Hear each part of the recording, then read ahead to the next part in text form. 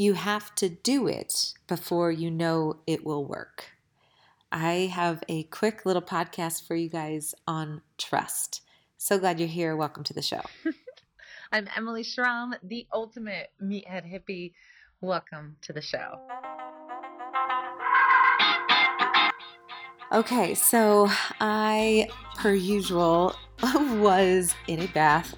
If you don't know me, I am Emily Schramm, nutritional therapist, health and wellness person, lover of all things creative, and I am on a journey to be as creative as possible. So that is my sole intention.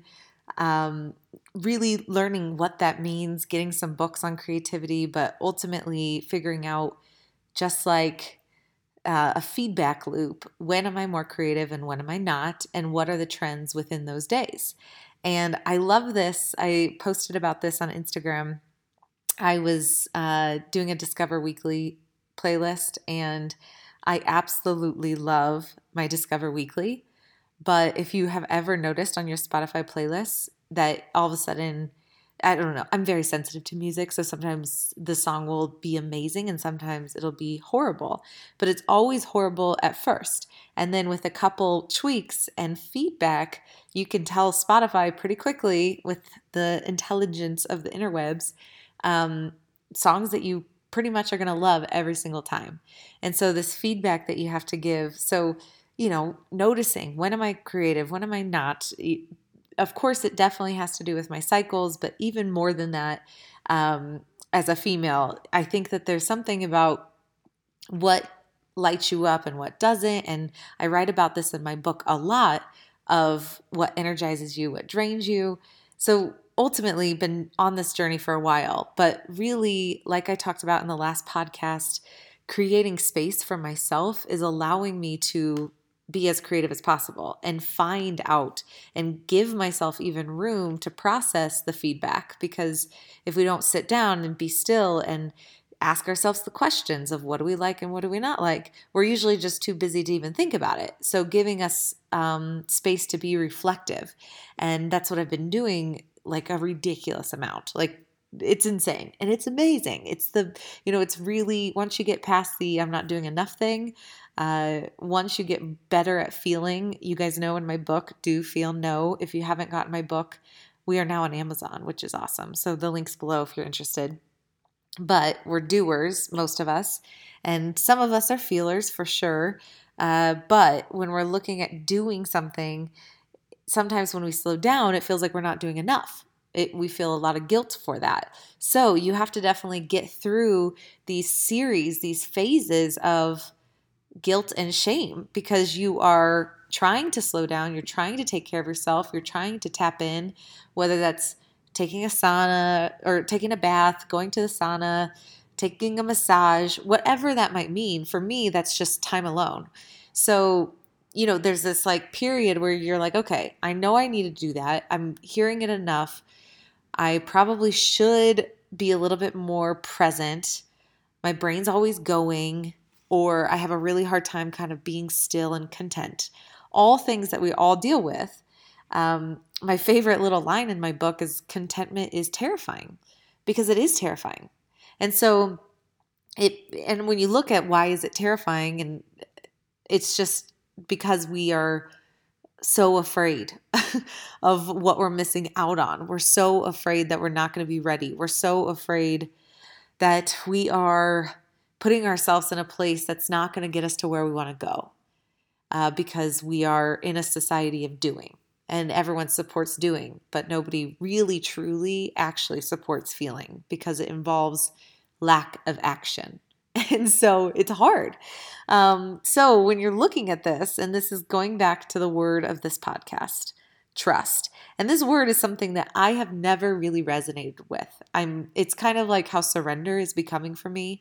I know surrender is a great word. It's like boundaries. It's a great word. But I'm a psycho, and as soon as it's like I hear a song too many times, I don't want to listen to the song anymore. Like, I need to figure out a way to make it resonate for me, not in a way that somebody else taught it or is talking about it. And so for me, trust is one of those words where I've really never had this innate experience being like, wow, that was me trusting the universe, right? Like that was me trusting. Wow, I'm trusting so hard.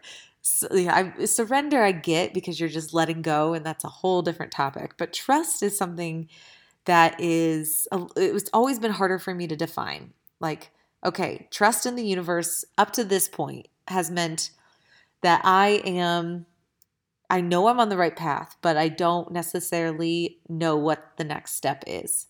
So, okay, I'm going to just trust the universe and just trust that I'm in the right place and I've done the work and I'm doing the work. That to me is kind of the extent of what trust has represented for me.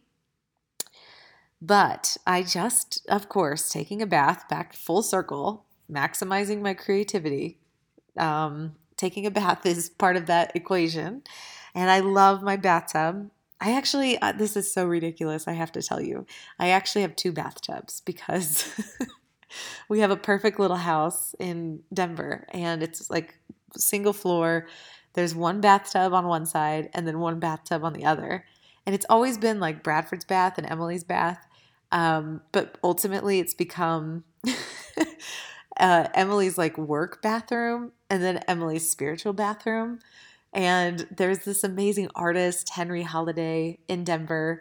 And I ended up buying this medicine woman picture. If you follow him on Instagram, I need to post it and tag him so you guys can follow. It's just beautiful stuff. And it's this insane. I was so drawn to this painting and I got it and it's in the spiritual bath.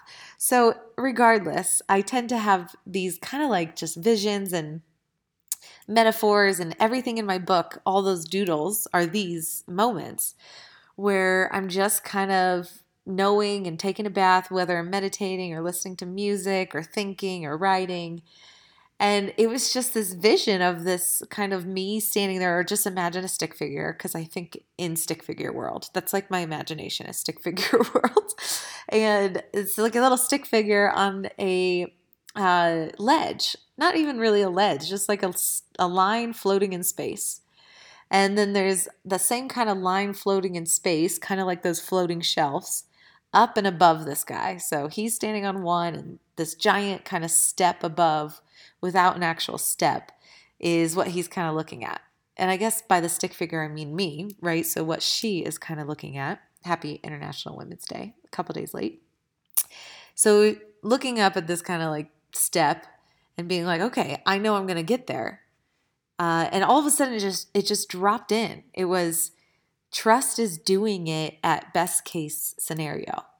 Like the best case scenario for this stick figure, for this little stick figure gal, is to get up onto that top thing. But the likelihood of that happening and just how we are as humans, the worst case scenario is this little guy or gal falls off of this ledge and goes into the abyss because it is very high up in my imagination.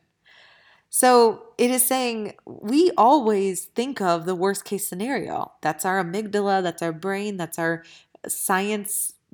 That has been proven that we're kind of survivors, right? So to train our brain to think of the best case scenario is so hard. The best case scenario comes when you first get an idea, right? Like, oh my God, that idea would be so cool. Wouldn't it be cool if I could do that? Or like, oh God, what if I did that and then I sold it and I made $1 million? Or what if I actually started a Facebook group and did some Facebook Lives? That would be so cool. These are all examples of an idea. When the idea comes, you only think of the best case scenario. That is natural. That is when an idea comes to you. That's what happens. You're like positive about it. And I keep bringing up my book, but you know what? I love my book. You should get it. And it's this part that's like the process of a new idea. There's so many scenarios. We are so in our head. The idea itself is incredible and awesome. Just the fact that we are able to process ideas and then like create them is so rad. That's the best part about being a human. But I just think that instantly we go to all of the things that, all of the reasons why, and ultimately we forget that the best case scenario is possible.